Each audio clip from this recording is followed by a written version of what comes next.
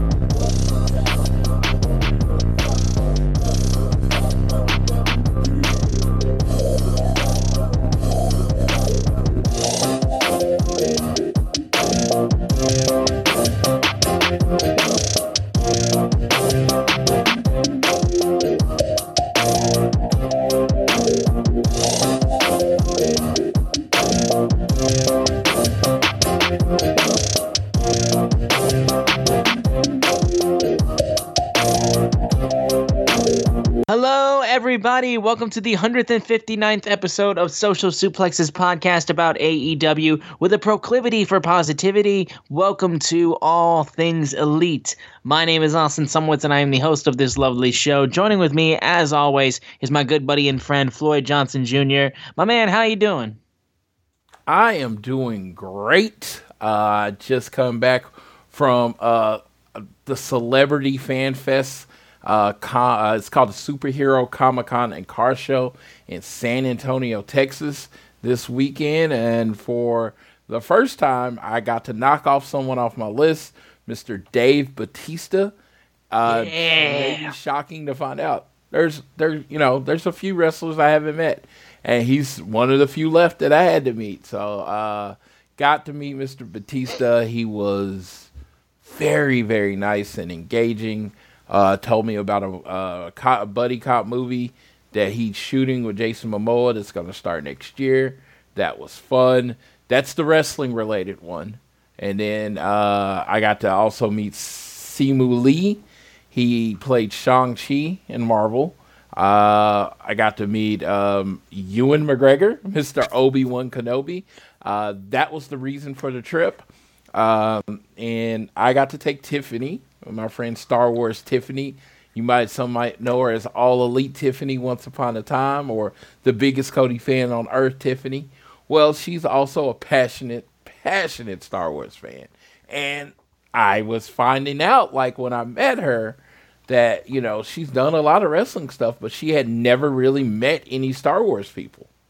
Like any, And like Darth Maul was in my, just in my town, and I went and got a pop for her signed, and that was her first pop, right?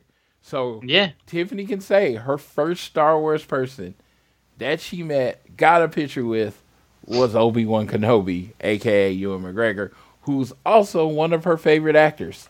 He was one of her favorite actors before she even did Star Wars. So the fact that I got to make that happen, that was kind of cool.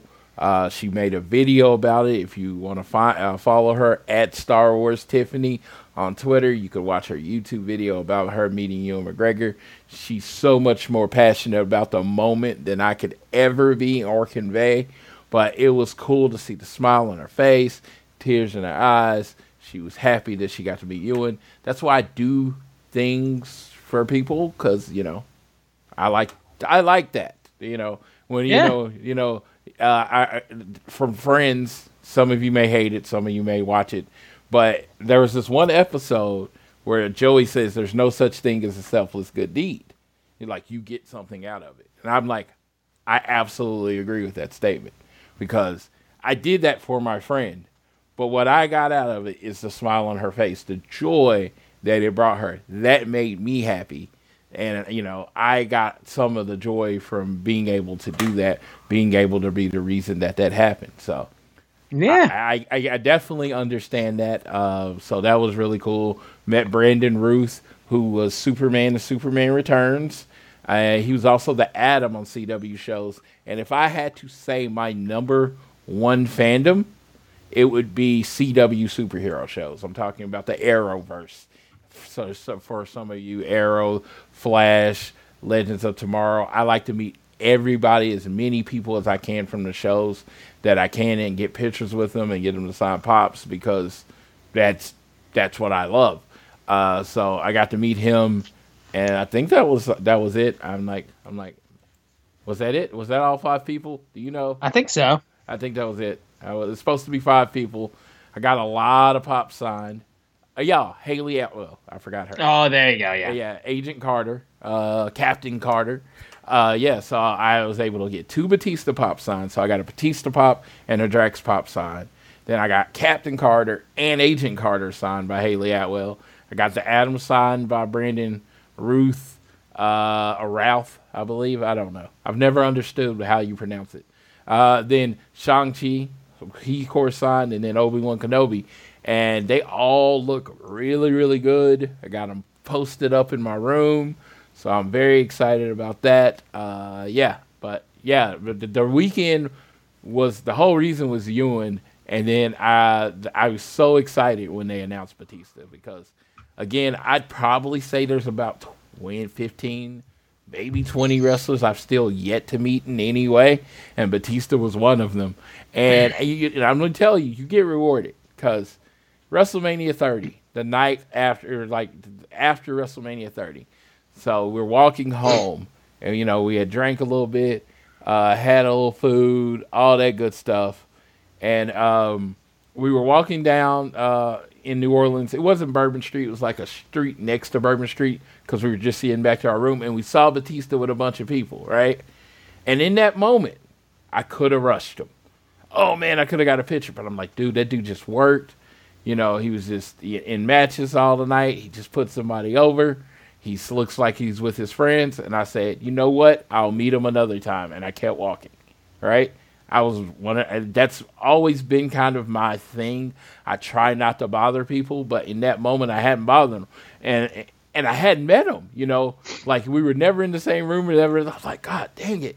And it's just like, it'll eventually happen. Well, in this case, how perfect can it be? I'm already going to the show. I'm taking my friend to see Ewan McGregor. I'm very happy about that. And then Dave Bautista gets put in the spot where I get to meet him. It's like, I'm not going to say it's like fate, but it was like, it was going to happen. Sometimes you have to just let things happen. You know what I mean? Absolutely. Yeah. And that's definitely, that's awesome. And that, how everything like that worked out. But yeah, huge weekend for Floyd, of course, but we've got a lot to talk about from the week in AEW. Of course, we're heading into Quake on the Lake when you guys hear this, or Quake by the Lake. And then we had a busy week last week with Battle of the Belts 3 taking place in Grand Rapids, Michigan. Shout out. So we got a lot to talk about, but before we get into everything, we got to make sure you guys are downloading this fine show on Google or Apple Podcasts. And if you listen to us on Spotify or wherever you get your podcasting preference, please give us a share with your friends, family, coworkers, whoever you wish. It really means the world to us. You can also leave a rating and a review to let us know how we are doing. But the easiest way for you guys to support us, if you don't want to go through that whole shebang, is to follow us on Twitter. We are at ATElitePod on Twitter. At Social Suplex are the guys who make this show possible. And they've got a bunch of other shows they got on their network. Check those out. You won't be disappointed. I am at Austin Sumowitz, SZUMOWICZ. And Floyd is at Floyd Johnson Jr. on Twitter. And the big news of the week is the fact that Quake by the Lake is coming very, very shortly. But also we got confirmation, because last week's episode we were talking about the AEW video game reports that were coming out. And we have official reports from the AEW video game Fight Forever. We now know that the cover art that was going around is the final cover art, is what they have been using in the announcement trailers and in the promotion. We know confirmation that it will be on next gen and current consoles, including the Switch and PC. And we also know about the match features and all the other stuff that was included in the video game. I can straight up say we now have mixed wrestling matches. So for the first time, I think in in a wrestling game in a very long time, if ever.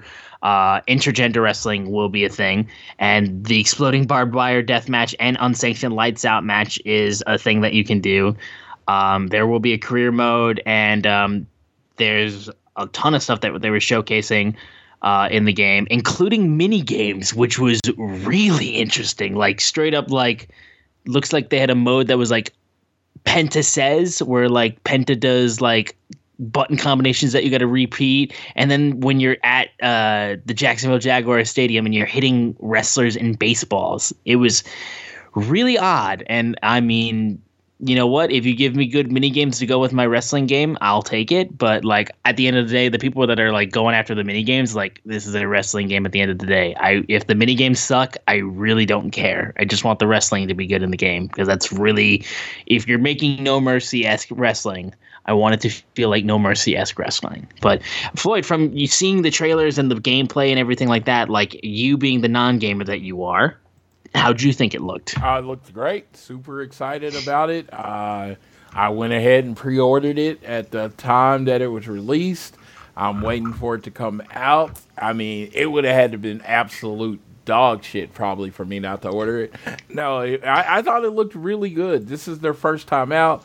This is, Ukes and THQ's like foray back into wrestling, and people are like, well, they got the same people. I'm like, they have some of the same people, Some.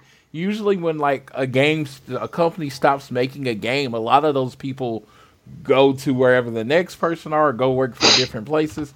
So there's no way for you to know that they got everybody. But the game mechanics are gonna be great. It's got Cody in it. What else can you say? Cody's actually in the game. I'm really looking forward to it. And I plan on breaking down and talking about the game as it comes closer. We're going to, on this show, 100%, we're going to get at least one copy away. I have been debating on doing more, but we're going to at least give one pre-order copy away on the show. Me and Austin will figure out how we plan to give that copy away to one of our lucky listeners. I can't be more excited about anything. And as much money as they put in this game, the final product is going to be great. And it's made by gamers. That's the whole thing. It's made by gamers. And I think you can tell that with the mini games. You know what I mean? Like, I don't remember any wrestling games really having mini games inside of it. That's a gamer's touch. The one thing I would say, like the only mini game-esque thing I would think of is like the mini modes, like when they used that old beat the streak mode and what was it, 2K15 I think it was, or 2K14. I fucking loved that mode, and I wish that they kept using it, because honestly, it was a lot of fun. And then when they did the $1 Million Tower in 2K19, I thought that was great too. That was a blast just trying to get through that and beating it. So I like the mini modes and stuff like that. Like, mini games is going to be really interesting because, like I said, like when I think mini games, I think Mario Party. And if you're giving me like Mario Party-esque shit with my wrestlers, like that's a cool idea. I just want to see like how you executed it, especially with the same engine that you're building your wrestling game around. Yeah, and that's what I'm like. That's what I'm like. And I just want it to be like, let's say I don't care about mini games, that I can just go on and play wrestling and not even exactly. Because I'm a wrestler.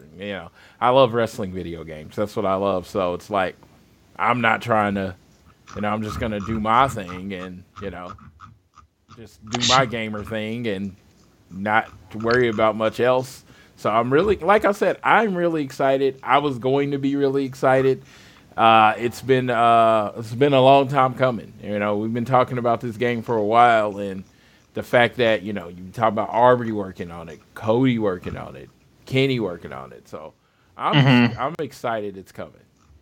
Same, yeah. I will probably have it pre-ordered once I eventually bite the bullet and get an Xbox Series X to replace my dog shit Xbox One, because I have been meaning to get rid of that thing very, very quickly, honestly.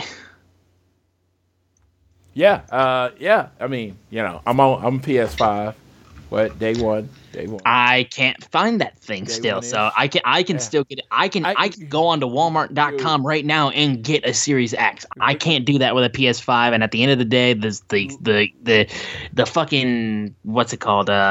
exclusives aren't enough for me to switch over. Plus, I got my PS4 like less than 2 years ago. Last year, around this time, I believe, or was it? Yeah, last year around this time, they're like, "Oh yeah, by Christmas you'll just be able to go in the store and get a PS5." Nope. It is almost a year later. You still can't go in the store and get a PS5 because people are buying them and then trying to sell them for twice as much online. So it's like, and PlayStation is doing everything they can to almost a year. It's almost been 2 years. Yeah. PlayStation's been doing everything they can to try to keep people from doing that. But there's only a certain amount you can do. So like now, I mean, if you want a PlayStation 5.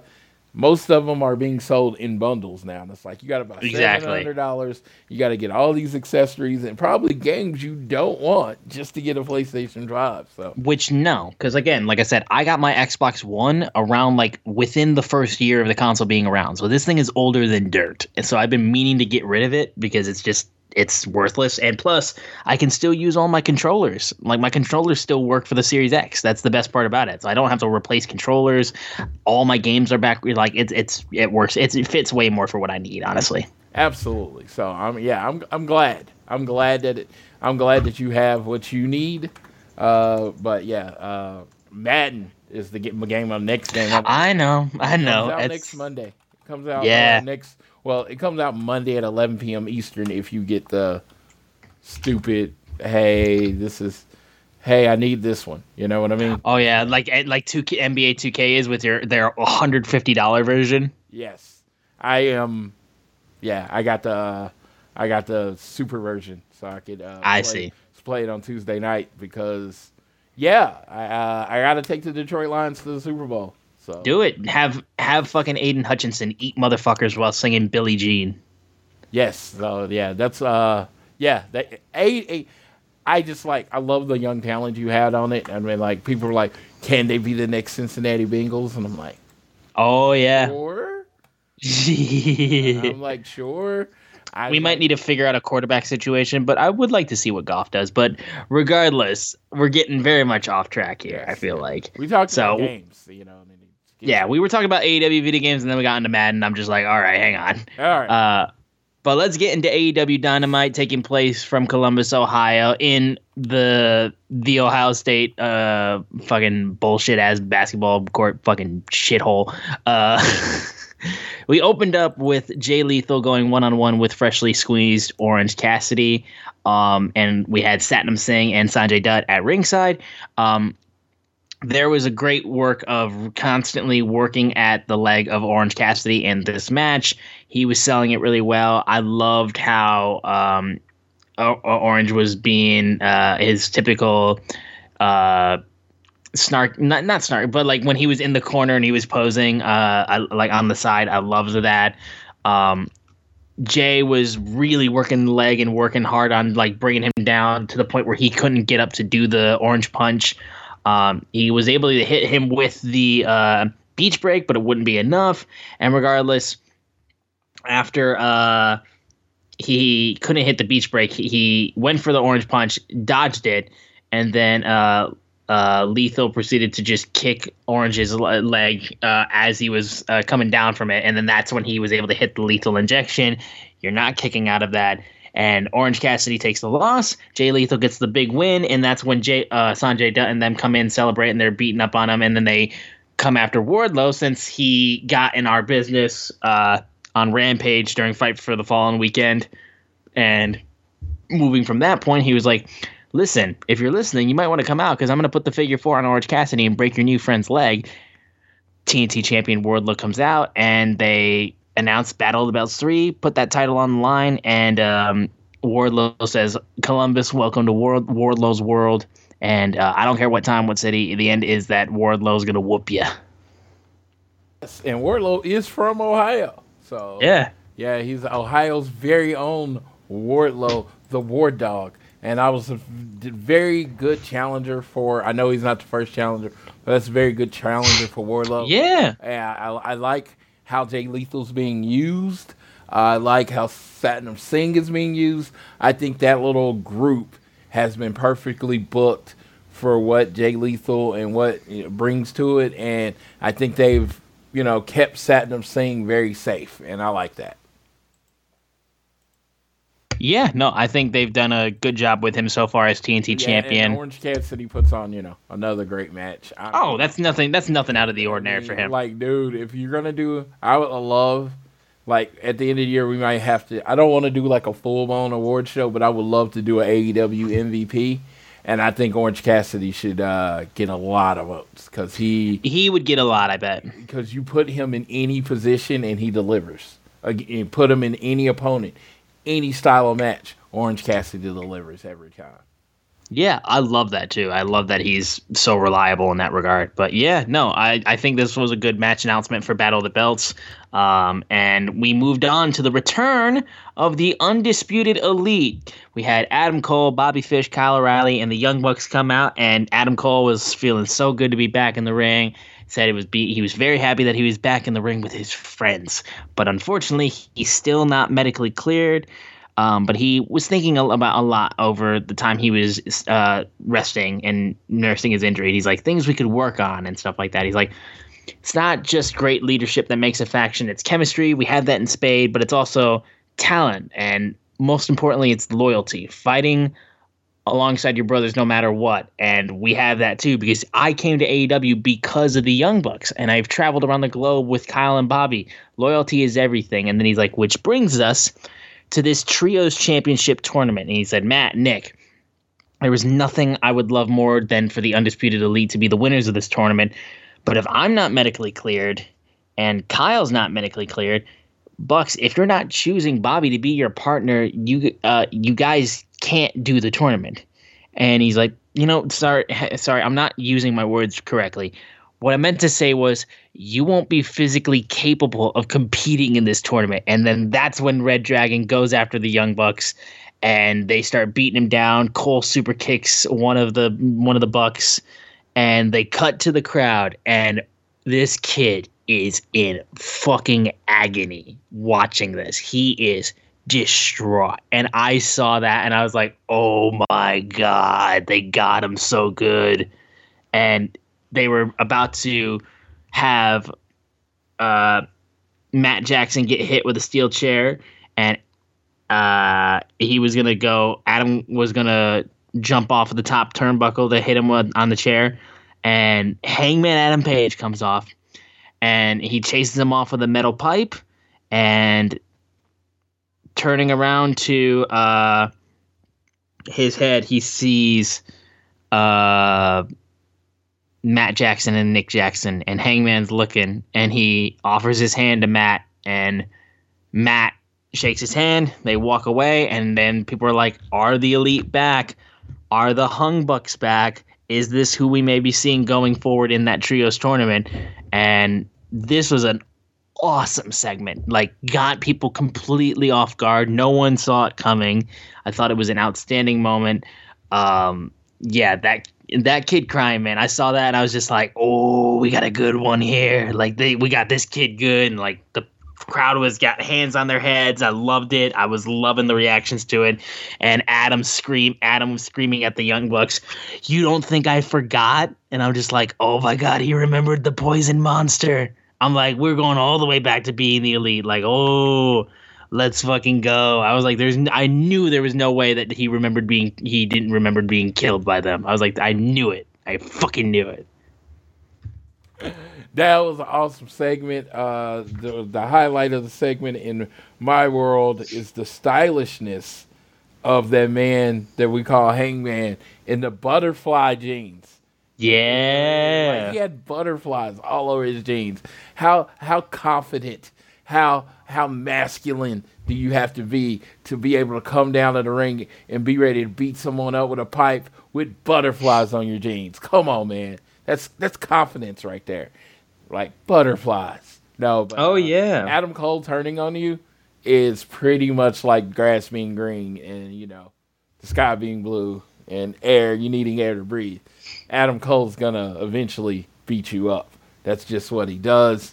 He beat the Young Bucks up. We all felt like the Elite versus the Undisputed Elite was a thing that we were going to get, and hopefully we can get that sooner rather than later. Unfortunately, Adam Cole and Kyle O'Reilly are not cleared, so we're not going to get that 6-man at All Out.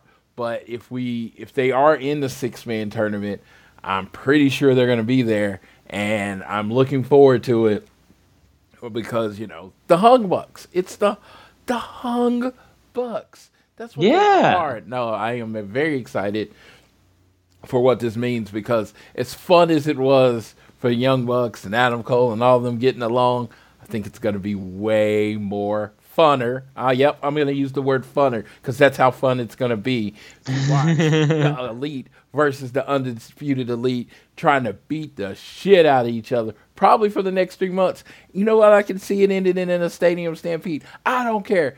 I'm excited. Let's go. Let's go. I'm jacked about this, dude, and especially because I know this trios tournament is going to be outstanding, and I'm so gassed about it. We moved on with a backstage interview with the interim AEW World Champion Jon Moxley, with him talking about, I really don't care who wins tonight in the main event between Jericho and Wheeler Yuta. It's like, it's not a stock answer. I don't care. It's like, when that bell rings, I have no respect for nobody. He's like, when I get in the ring, I'm trying to hurt you. I won't stop until someone goes to the hospital, even if it's me. And he's like, listen, when the BCC is all said and done, we're going to make the Heart Dungeon look like a daycare. And he's like, whoever wins tonight, they better be ready to step in the ring with me. And when they do, this ain't a game. Well, I was like, hell of a segment. Loved it. And the use of the Heart Dungeon reference again, it's like, well, I wonder who's winning this match. Yeah. I mean, Mox is straightforward, and Mox he's what's good for the world title. He, to me, is how you book a face champion. Absolutely. He is just like, I don't care who it is. I don't care what it was. I am going to fight you. I might lose. But guess what? You are going to feel the pain because you have to fight me. And it's going to take a lot to beat me. And I love that about Mox. I love his promos. They're predictable, but he delivers them in such a way that no one else could do Mox promos the way Mox does his promos. Oh, yeah. No one could do it like him. We then had Christian Cage almost get run over by Jungle Boy in an SUV. So that was a thing. And he wasn't scheduled to be there. So there was, again, Jungle Boy wants to get his hands on Christian. Kept that going for like a nice little backstage thing. I like that they used it without using like another like long outlandish thing. It's cool to just have like little bits and pieces like to keep these things like in people's minds. And then we moved on to the women's tag match between Britt Baker and Jamie Hayter versus Thunderstorm with women's champion Thunder Rosa and Toni Storm. Love that these girls got to go on like earlier in the show. Honestly, I liked how they didn't like set it up just to be the penultimate match to the main event. Crowd got really into this match when they were just going back and forth, and they were just consistently like jumping off and hitting DDTs, and Jamie Hayter was getting involved and getting a ton of things to do as well. Crowd was really digging this one, so I was very happy to see that. Toni Storm tried to go through and hit Baker, but Thunder Rosa was pulled down, and then Toni Storm accidentally goes into Thunder Rosa. Jamie Hayter quickly goes in on Toni Storm and gets the pinfall. Huge win for her, and then it would also build to her getting the women's championship match on Battle of the Belts 3 against Thunder Rosa. So Jamie Hayter getting a ton of use, and I would love seeing it because I think she's really good, and I think she's got a lot to offer. It's good, just nice to see some of someone working with Britt Baker, getting stuff to do too, besides just being valets for Britt Baker. So I thought that was cool. Yes. So this match, I have given shit to Mr. TK for placement of women's matches. This was the perfect place for this match. It allowed it to get to make the most of the crowd being highlighted, and everybody was into Britt, everybody was into Jamie, Thunder, and Tony. It was just a very exciting match where, it just felt like the crowd was into it. They actually did work a pace that was, more, the AEW style. And I think all of that came together to make a really good match. And I just loved how much energy and noise was coming from the crowd, because that's the kind of support that you got to give the women and women's wrestling on these shows. You got to make noise for them. But as you can help them by putting them in a good spot, and this was a good spot. Yeah, it was a great position for the girls to... My mic is just being ridiculous. It was a great position for the girls to really get the chance to shine. They got to work a lot faster and got to move and let things grow a lot more. And the crowd really got to be invested in everything. Loved it. Every girl shined in that match. We had a little video package about Sammy Guevara and Ty Conti and how they are officially in Paris and they are getting married. And the Instagram pictures are all over. If you didn't notice them, they were blasted all over social media. Can you believe it? And then Eddie Kingston's like, why don't I get TV time? These two are getting their video package and all this shit. I can't get in the ring and do a promo, or what the fuck's going on? He's just like, Sammy, congratulations. Nobody cares. And you have a receipt coming for you. So sign the contract for the match. I'll see you at the pay-per-view. So Sammy Guevara and Eddie Kingston is being pushed for All Out, and that will be a match that I think is just going to be pretty fucking violent, because Eddie's going to want to fucking throw haymakers, and then Sammy's going to do some crazy jump off shit and probably almost kill himself in the process. But you know what? It'll be a crazy good match.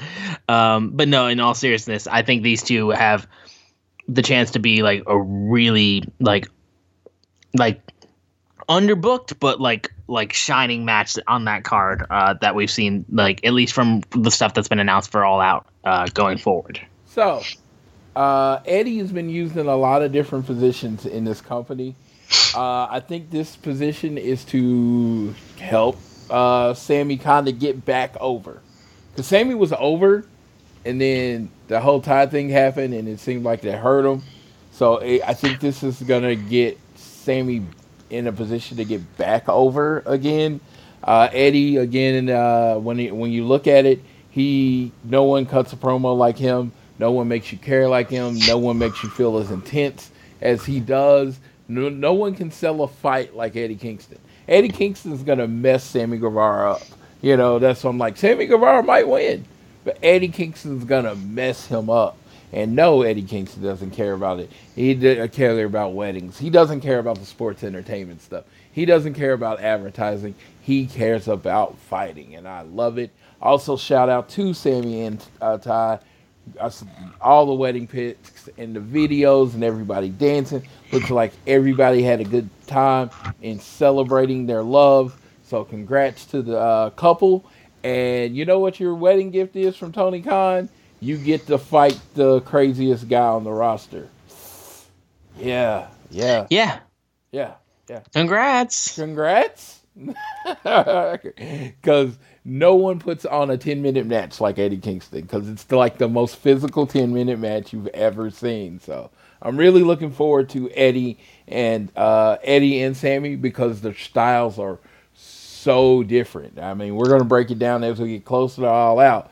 But, man, just a pre-breakdown, stylistically, this should be fun. Oh, absolutely. And in the sense of, Sammy getting back over, I think it more so will just get Sammy, more time, too. Because, again, like I said, Sammy's a better heel than he is a face at this point in time. And I think just working against one of the most beloved baby faces in Eddie, he's going to have so much to work off of, I feel in this match. So Sammy, I think, can really do a lot to shine in this feud. So I'm excited for it. We had a quick little mention from the broadcast booth about what happened with Team Taz with the Powerhouse Hobbs turn. And before Hobbs had his match against Ren Jones, Taz straight up said, I have not had contact with these guys. They don't nobody's been the communication's not there. He's like, listen, Team Taz is no more. I wish nothing but the best for all three of those guys. But at this point right now, I got no control over these guys. They're going to do what they want to do. That's cool. But Team Taz isn't a thing, which, yeah, pretty much you got that inclination once Ricky got his shit rocked by Powerhouse Hobbs. So we moved into the Ren Jones and Powerhouse Hobbs match. Hobbs got the quick win. Starks flew into the ring flew so fast cameraman couldn't keep up with him, and he starts brawling with Hobbs, and then he gets hit with a vicious spine buster, and then Hobbs just like, fuck out of here, and then just gets out of the ring. So Ricky wants to get revenge, got slammed. He's gonna have to try a different tactic this time around. So yeah, this was what it was. I love the Team Taz thing. I love that he ended Team Taz. They didn't just go away. Taz addressed it. It's over. We're not doing this anymore. You know, everybody's individual. Even my son's not Team Taz anymore. No, Team yeah. Taz is just done. It was always kind of convoluted with him being the main color guy and having a faction. So yes. Now we got more of a separation of, you know, the church and state kind of thing, and then he can just be like calling it down the middle. He has love for Ricky. He has love for Will. Of course, he has love for his son. But yeah, it's just gonna be like he's gonna let these grown men handle their shit. And he's gonna step away and let them handle their shit. So that was cool. And then Will Hobbs, he's as physically impressive as he's ever been. I feel like his presentation, and over the last few months, his presentation, he gets the gimmick. He get what it is. He's like this aggressive, just mean dude. And him and Ricky Starks are going to be a perfect type of,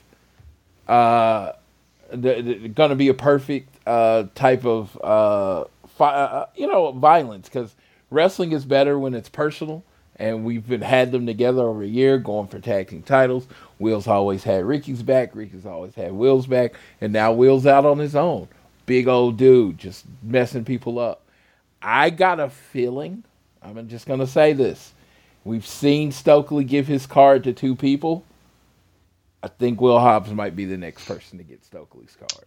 Oh, yeah, that's going to be a thing for sure.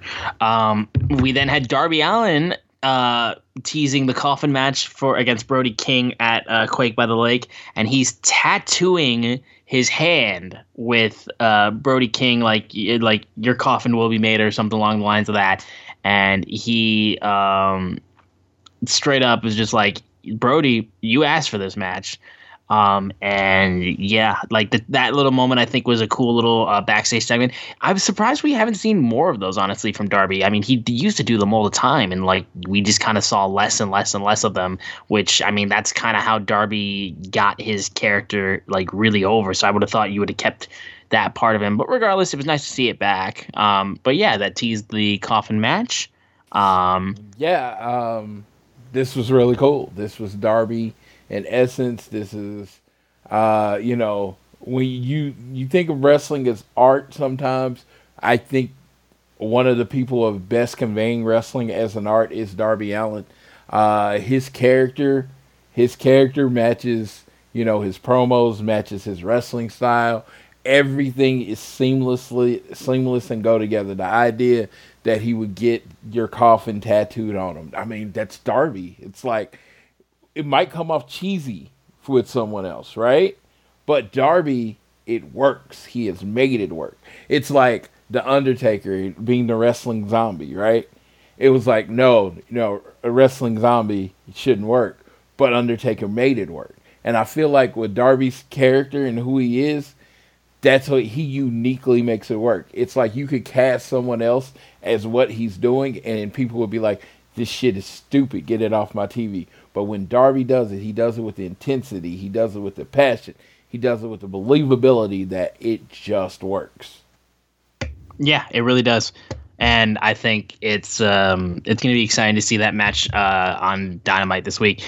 We then had Christian Cage versus Matt Hardy, and it was, I believe we've seen this match actually a little while ago, but this was involved with when Christian and Matt Hardy were getting into beef over the Jungle Boy feud, and yeah, I mean, like you knew what you were getting with these guys together. They did a good match. I thought this was a lot of fun as he was Christian Cage was able to get the win after Matt Hardy tried to hit an elbow drop through a table, didn't work, and that's when he was able to get the kill switch to get the win. It was a cool little moment there, and then Christian then was going to hit him with a concerto, and then that's when Jungle Boy jumps into the ring, and then Christian once again runs through the crowd, not wanting to deal with Jungle Boy. And that was when Luchasaurus was coming up the ramp, and that's when Jungle Boy was showed up in the ring. So, yeah, I thought this was good, and it's more of what you expect from these two guys, two veterans who have done this for so long, and they're just really good at this. Yeah, Matt Hardy's reached the point in my life that if I never see him wrestle again, I'll be okay. I love Christian. I love this Christian thing. It just felt like anybody else could have, this match could have worked with anyone else. It's like, I don't dislike Matt Hardy. I want to make that clear. It's just like at some point, you got the shortstop. They can't get down for the grounder anymore. And it's just like we can find a better role for you. And I feel like there's a better role in AEW for Matt Hardy right now. I mean, yeah, again, it's a weird situation considering the Jeff thing in the room. Absolutely. Absolutely. I understand what they're doing. I understand why they're using him this way, but I just feel like there's a better role for him. I don't know what it is. I'm not the booker. I'm not TK. I've never done this for a living, but I feel like there's a better role for Matt Hardy.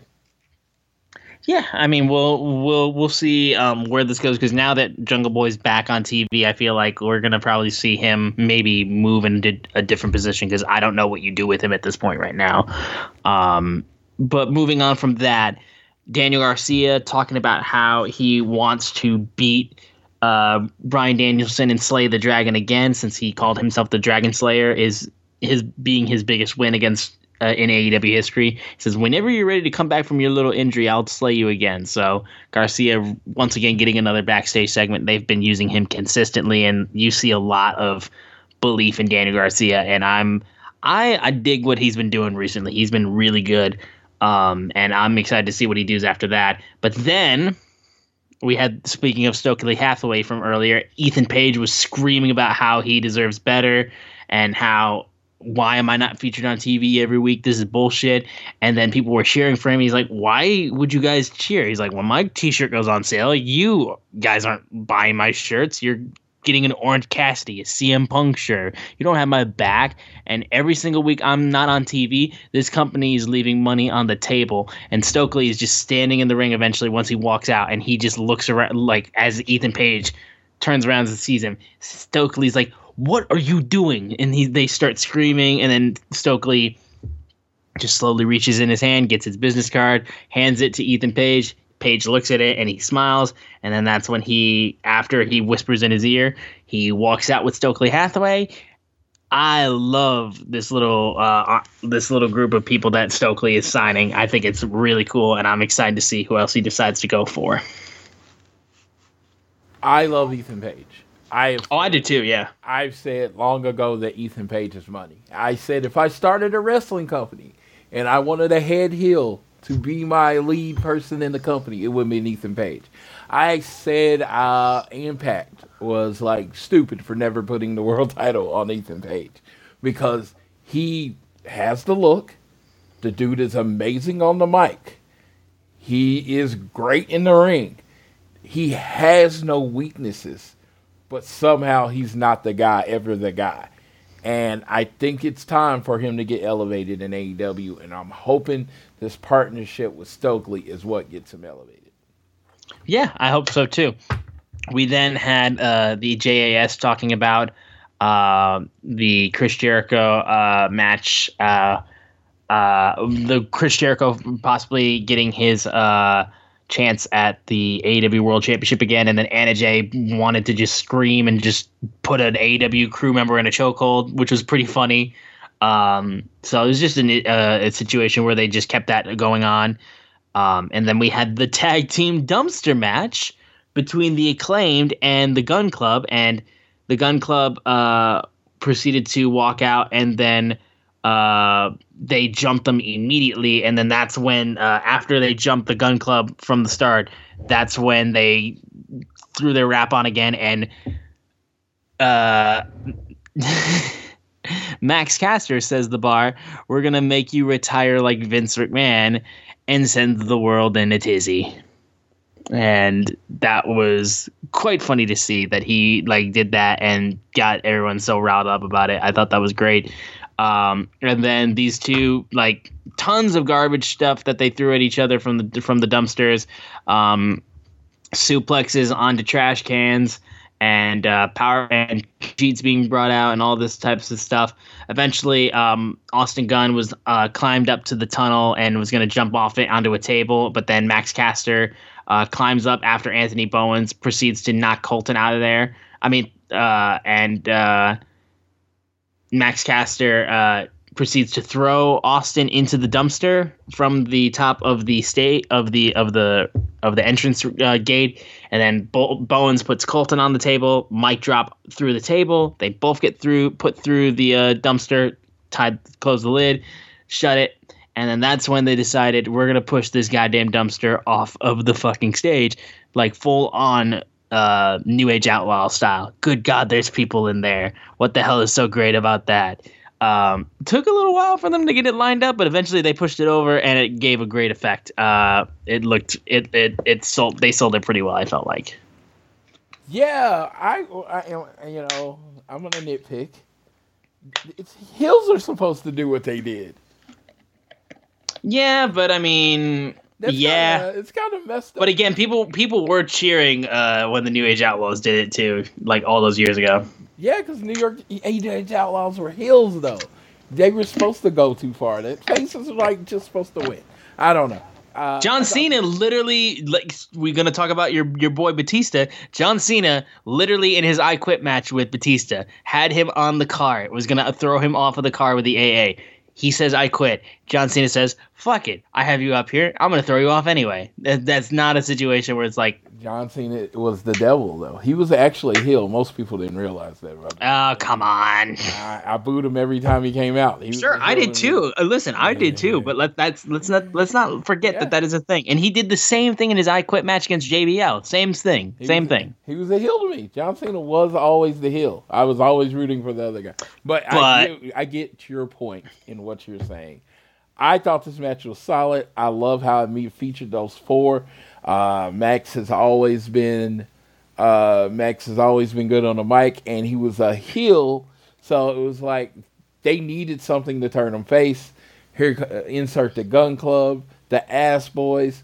This was the completion of their face turn, and I honestly do think this was a bit of an elevation for the Acclaimed, and I think they'll be heading towards that tag team. I don't know if they're going to win the gold, but I think they're going to be a challenger soon. Yeah, that's awesome. I think I can agree in that regard too. And then we'll move now to the main event of Dynamite: Chris Jericho versus the ROH Pure Champion Wheeler Yuta. These two did a really fucking good job. Like, really good main event. Yuta is so fucking good. Like, I dig this shit out of Yuta. I think he's done great stuff. I loved how he just hit German suplexes repeatedly. But when he tried to get the pinfall after he couldn't get the kick out, couldn't get the 3 count, Jericho countered with the walls. And then the fact that Jericho won with the Lion Tamer was awesome. And Jericho literally said, "You unleashed the demon after you won the match." He's like, "You open Pandora's box. You want Lionheart? You got it. But I'm going to stretch the shit out of you." Yeah. Great main event match, honestly. They got a ton of time to work with it, and Yuta just really had a lot to work off of this too. And Jericho looked great too. He looked awesome. I thought he did great, and it was great when he was able to get the win. Tries to get the bat, Aubrey yanks it away, and then hits a low blow on Yuta to be able to get the Lion Tamer. So Yuta still looks great, honestly. And again, it's a situation where it's like, yeah, cheat to get the win. Like, you don't have to have clean finishes all the time, even if the ref doesn't see it. Yeah, I thought this was a great main event to this show. Is it crazy that I like Wheeler Yuta's matches when he loses more than when he wins? I mean, I feel like that's just babyface fatigue sometimes, where it's just like you want to see them suffer. No, it's just like his matches with Moxley. Oh my God, where he lost. Oh my God.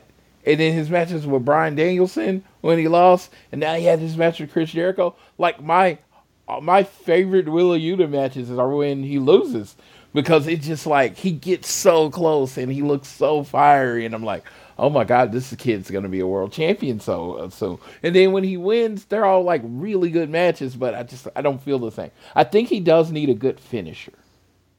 Yuta, yeah. I mean, again, you see all of the BCC continuing doing the hammer and anvil elbows and stuff like that to tie them all together. But they still, like Claudio has the Ricola bomb, and then Moxley has the paradigm shift or the bulldog choke, and then Danielson has his running knee or the yes lock. R.I.P. Judo Gene LaBelle. He passed away tonight. Oh, man. Yeah, he was eventually. You remember Bryan Danielson's finisher was called the LaBelle Lock. LaBelle Lock, yes. And it was after Judo Gene LaBelle. He's also like the judo jiu-jitsu coach for both Ronda Rousey and his mother, if that tells you how long he's doing it. I looked up some stuff today. He's a 10th degree black belt in judo and a 9th degree black belt in jiu-jitsu. Mm-hmm. I mean, it was a red belt in judo. Like, literally, you don't get higher than what he accomplished. And interesting fact, as we move back to wrestling, is that his character, if you've ever seen the movie Once Upon a Time in Hollywood, you know Brad Pitt's character? Mm-hmm. That was based off of Judo Gene LaBelle. All right. Damn. Yeah, I just thought that was an interesting fact, and we talked about Bryan Danielson's finisher. But back to Willa Yuta, this dude is an amazing match machine. He's had a hell of a 2022. Like, if you look at his matches against Garcia, Danielson, Mox, now Jericho, is Willa Yuta capable of having a bad match? I don't think he is. I mean, it's like the more he wrestles, the more perfect he is for the Blackpool Combat Club. His style is evolving to even be more perfect for the Blackpool Combat Club. He gets the assignment, as they say, and it was a perfect build-up for Jericho versus Mox. You got to see the more vicious side of Jericho, and that brought out Mox, and now we get the Quake at the Lake, Jericho versus Mox. And I will say, I don't see any reason Jericho can't win this match. Sure. Like, again, there's absolutely that he could do it. I'm like, again, I don't know. You're going to have to... It's still a toss-up, I feel like, but I think there's still reason to believe that he could win. You don't have a main event for All Out. We're less than a month away. We don't have a main event. Jericho versus anyone could be a main event. Jericho's still a headliner. He still moves tickets. Mox versus anyone in the main event could work. So we're wide open as far as the card goes. So it's like you get those people who are like, oh yeah, Mox is not gonna lose. I'm like, why not? I mean, Mox isn't supposed to be the champion right now anyway. And like, this is one of those times like for the first few years you felt like every champion was laid out in AEW. Mm-hmm. It doesn't really feel like that right now. So there you go. Yeah, there you go. But anyways, that is AEW Dynamite from last week. We'll move over to Rampage. But real quick, we, of course, weren't able to talk about this because this news came out right after we put last week's show up, was the fact that this Rampage was talking about the debut of Madison Rayne, who we'll get to her segment, but she was added to coach the women's division, along with all the changes to the expansion of talent relations and development teams. So they did a whole bunch of stuff, changed there and everything like that. It's some people that were already in roles. Their roles were expanded. We got a liaison between the talent and the storyline people or creative in the talent to let them better know when they're going to be used, how they're going to be used, And just so everyone knows their position, it's like a big problem that was being reported when AEW was communication. It looks like every change that was made was for that point, to improve communication. It's like, hey, we're doing all this well, but this is one thing we're clearly bad at. We're clearly weak at. And that's the whole thing. TK listens. He got that fixed. Women's division, they don't feel like they're put in the right position, booked right. Madison Rain worked in Impact. A lot of people, as far as the best American women's wrestling, it was in Impact. The best storytelling for women is in Impact. So you bring someone from Impact to hopefully bring some much needed variety to the women. That's the word I'm looking for. Variety to the women's division. Different kind of storylines, different type of help them put together the matches. I think Madison Rain is a much needed addition, and a much welcomed addition. I won't say needed, but welcome addition to the AEW roster. I am looking forward to all the changes and hopefully it fixing some things with communication. Yeah, absolutely. I thought, like I said, that was the big one, honestly, was the fact that Madison Rain was brought in for women's coaching and also that she'll be an active wrestler. And yeah, the expansion, they addressed it. Yes, communication is a problem. Hopefully these new expansions of these are the roles will stop that from happening.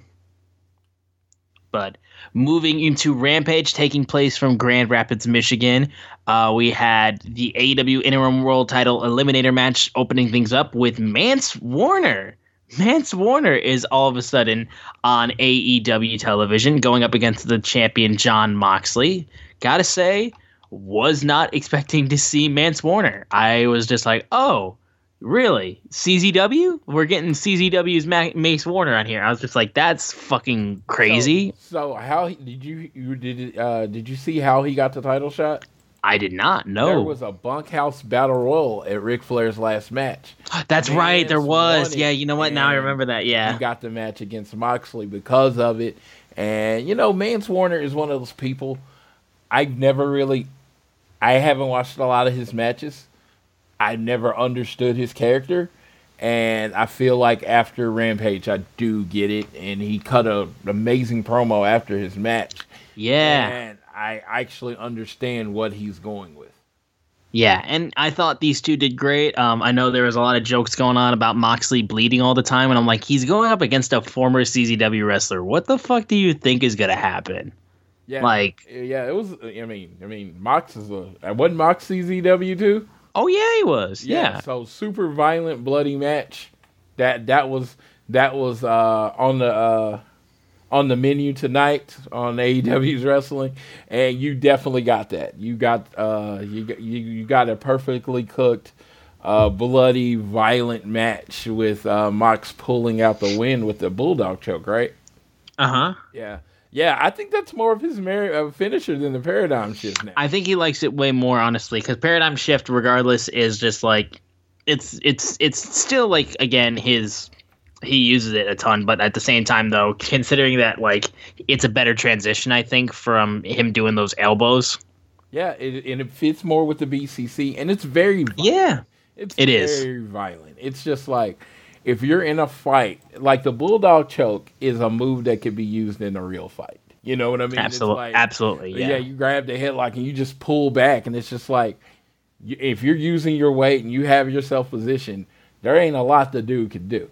So I love it as a move. I love it as this, especially when you have someone bleeding, and now they're bleeding out their head. Now you're cutting off the oxygen to their brain. That's a great way to put someone out. It is, yes. There was a backstage interview with Ricky Starks after he was talk about after he was attacked by Hobbs. However, QT Marshall and the Factory introduces themselves and be like, "Listen, we'll offer you protection so you won't get blindsided." Starks said no, and then just shoved his way past. So QT and his boys are going to fuck with him, I think. So that'll be fun. Yeah. And then when you had Konosuke Takeshita going up against Ryan Nemeth, a nice little match for him to be able to get a nice little win before his match against Claudio. So yeah, this was what it was, like Pretty Peter Avalon tried to get involved a little bit.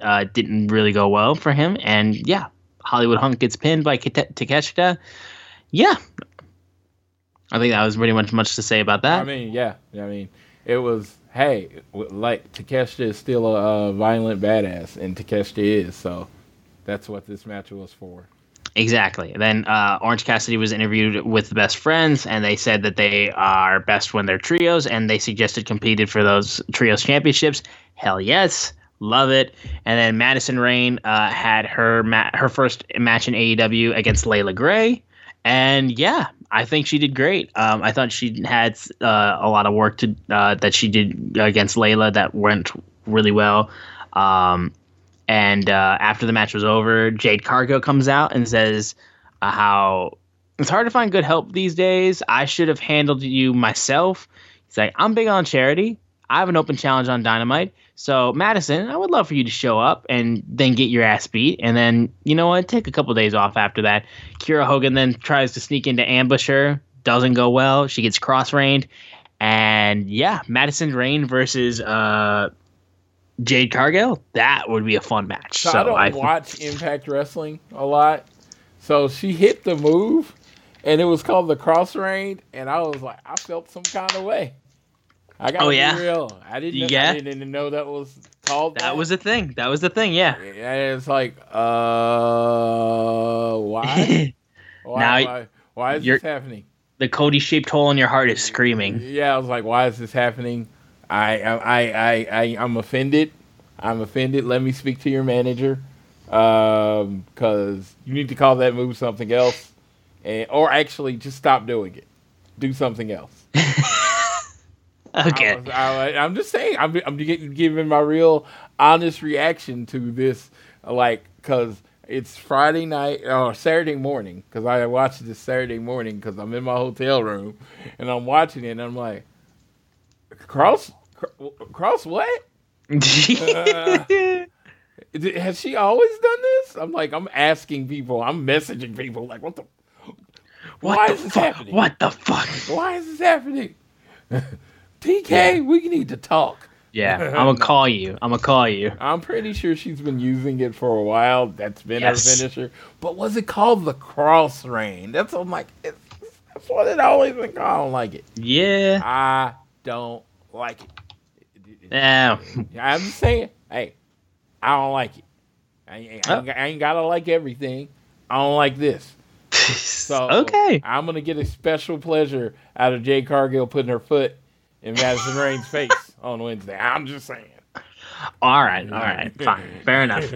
But regardless, we moved into the main event of Rampage, which was the Friday Night Street Fight between the AEW World Tag Team Champions Swerve in Our Glory versus Josh Woods and Tony Nese. It was a street fight, gave this match a little bit more of stuff that it could do. I loved how they had just a pile of chairs and Swerve just wanted to just backdrop Tony Nese onto that and then get his double foot stomp. And yeah, I thought Keith Lee grabbing Woods and just proceeding to move him out of the way of the table was great. And Keith Lee took Mark Sterling and threw him through the table, which I thought was great. But yeah, I mean, I thought this was a solid main event of Rampage with some street fight elements to give it a little bit more leeway because, like I said, I did not care about Josh Woods and Tony Nese challenging going up against the tag team champions. The street fight gave it a little bit more where I was like, all right, well, let's see what happens.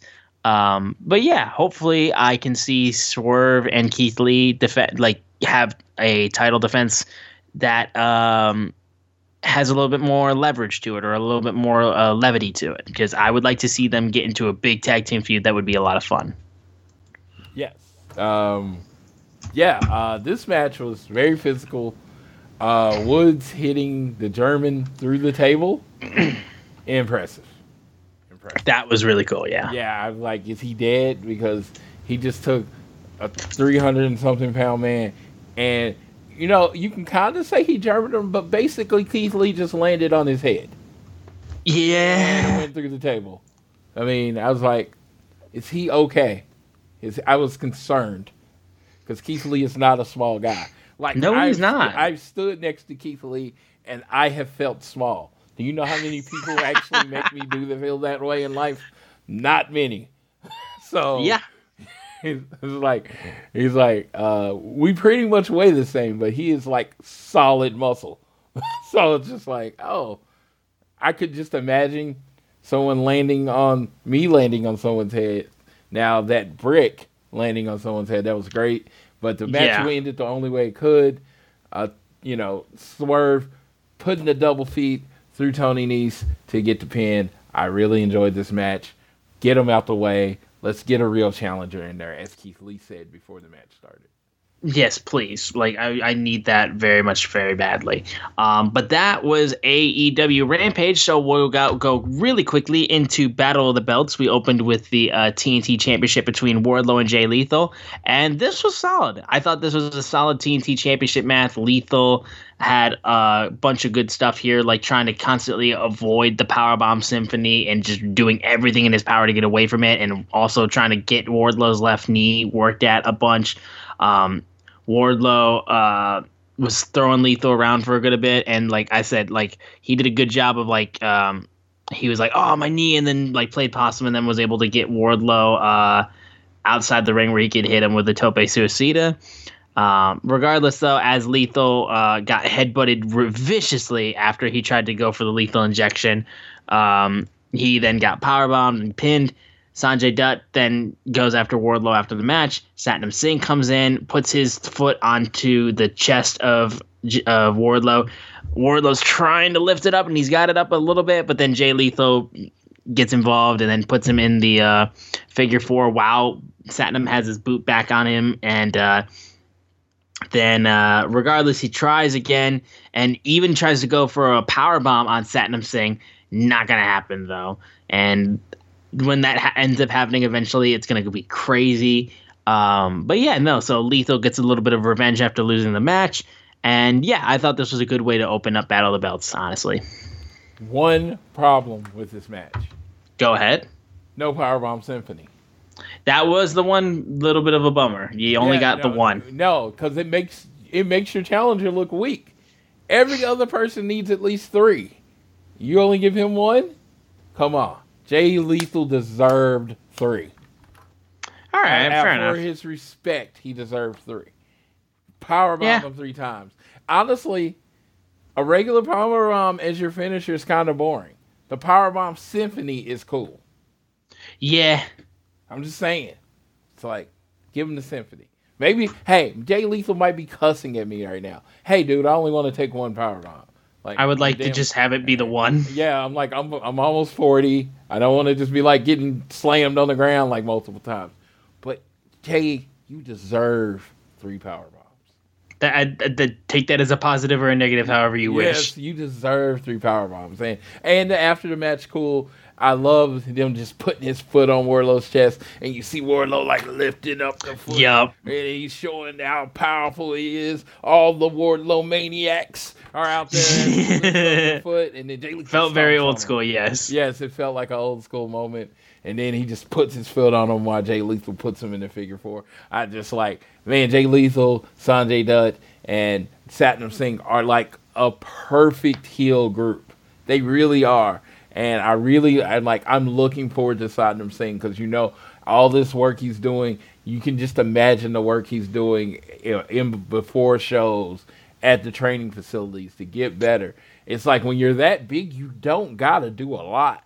So you don't. I am looking forward to it because, I mean, this has to be leading to Wardlow versus Satnam Singh. I'm thinking it might happen at All Out. And I would think, yeah. You know, yeah. And just know, Satnam Singh, take this negatively or positively. You deserve at least 3 powerbombs. Yeah. There you go. Yeah. We moved over to the AEW Women's World Championship match between Thunder Rosa and Jamie Hayter, Britt Baker and Rebel at ringside. There is a point where fucking Jamie Hayter was I think it was Thunder Rosa who proceeded to like run from the ropes and then like dive through the bottom rope and middle rope and like drop kick Jamie Hayter through the fucking ropes, and I was like, holy fucking shit, that looked like it hurt. Like, it looked like that was, like, nearly killed her. These two did a good job, I felt like. Britt Baker tried to interfere when the ref was turned around. Toni Storm pulled her back and then hit Britt with a DDT. Thunder Rosa then proceeded to pull Jamie Hayter up in a cradle, gets the win by small package cradle, and Jamie Hayter cannot get the win. Thunder Rosa retains. I thought this was a really good match too. Like I said, the fucking drop kick through the floor, through the ropes, was like, oh my god, like that looked like it fucking hurt. But yeah, no, I thought there was a lot of good stuff in this match. Jamie Hayter really looked good here. I liked how Britt Baker was on the outside really supporting Jamie. I thought this was a good match. Very good match. Jamie is, the perfect, like, hey, you got to fight this person to get to Britt kind of thing. Even though Britt is not even the champion, it just still feels like everything's a warm-up to Britt. So I just thought, and I think Jamie's just super talented, and she's super physical. I saw a lot of people online wanting her in the Blackpool Combat Club, and, her wrestling style, it wouldn't be altogether out of place in that group. So I really did enjoy this match. I think she, more than anybody, wrestles a style that makes Thunder look better. Yeah, I think that's fair. Yeah. No, and Thunder looked really good in this match too. I will say too, to go off of that. Yeah, it just fits into, like, because she's so straightforward, because she's so violent, that fits into Thunder Rosa's style. Like, it's not overly athletic. It's just coming at you first and forward. Like some of our matches with Serena Deeb. I mean, it makes Thunder Rosa look good. I feel like Jamie Hayter fits right into that. Very physical, very stug type match. It's like, oh, is this a fight? And that's where I think when Thunder excels the best. Yeah, absolutely. I will agree on that too. And then we go to the main event of Battle of the Belts 3, the ROH World Championship match between Claudio Castagnoli and Konosuke Takeshita. I love this match. I thought this was great. I love how they pushed out Konosuke Takeshita had an El Generico-esque dive onto Claudio Castagnoli. They were really pushing that, and how those two had a feud going into Ring of Honor and stuff like that. Loved how these two just really worked each other. Claudio got the giant swing. Crowd went crazy for it. Konosuke Takeshita, another El Generico-esque move with the blue Thunder Bomb. And they were just ripping each other apart in this match. Like, when fucking Konosuke Takeshita proceeds to get out of the Ricola Bomb and hit a Hurricanrana, and then there was a great moment where fucking he dives at Claudio, but he like gets him out of the air and just proceeds to like throw him with the I think it was a Death Valley driver, and yeah, just caught him in fucking mid-air with that. I was like, oh my god, that's nuts. And then Ricola Bomb was able to be hit, and Takeshita not able to get the win, but regardless, awesome match. Loved this match. I thought it was great. This was huge. I thought this was just really good stuff. And Konosuke, again, outstanding. Hope he gets more usage too after this, because he looks amazing every time I see him. And Claudio as ROH champion, already proving dividends. Love it so much. The amount Takeshita has gotten over in losing, when he finally gets his winning run, the crowd and places are gonna go crazy. This was a great match again. He looks amazing in a loss. This is the best match in Battle of the Belts history. Battle of the Belts long history. This was the best match in Battle, bar none. Not even close. Cesaro, just showing what Cesaro has shown forever. What everybody has seen in him. He's one of the best wrestlers in the world. Takeshita, really good, really good. Probably one of the better wrestlers in the world too. And they go out there and they put on a classic. And it's like, oh, did they need like tables or anything? No, they put on a classic in the ring, fighting each other. It was great. Yeah, loved it. so much. But that closes off Battle of the Belts and this wild week of AEW. We'll real quickly give our preview for Quake by the Lake. FTR will be in action. Your boys are coming back. We're going to have a tornado tag match between the Lucha Brothers and Andrade and Roosh. They're going to get the coffin match between Brody King and Darby Allin. Jade Cargill and Madison Rayne will be facing off against each other in a women's tag match. Who was their partners, ma'am? I said tag. That was supposed to be title. Women's title match. Okay, yeah, I was going to say, what? TNT TBS title match, yes. Or TBS, sorry. Somebody's like, when you see the... I did see a post that made me laugh. They said, when you see the TBS title, what person do you think of? And I'm like... The one person who's hold it? The champion, yeah. And then, of course, Mox and Jericho in an AEW Interim World title match. Mox and Jericho 2. Yeah, 2. Mox and Jericho 2, the rematch. Honestly, the one thing that I got the feeling on is I feel like Rush and Andrade have to win their match. Yeah. I just think if you're trying to build them as a duo that has any power, they can't lose this match. They have to win. Yeah. And maybe they get a new member. Maybe. Because I just feel like it's almost set up for them to introduce a new member during the match. You know what I mean? Right. Tag, no rules. I was thinking today, I was just like, of course, Dragon Lee. There's a lot of things you can do with it. So I'm definitely interested to see what happens in this match. It's going to be a banger. I'm predicting either that match or Darby and Brody to start the show. And I did leave one match out of there because I don't know if it's on Rampage or actual Quake at the Lake Dynamite, because they did announce Ricky Starks versus Aaron Solo. But I don't know if it's on Rampage or Dynamite, so I just wanted to throw that out there in case it's on Dynamite. And I think, of course, it's like, Ricky Starks is going to win that match. I mean, you lose Aaron Solo, you might as well just, quit.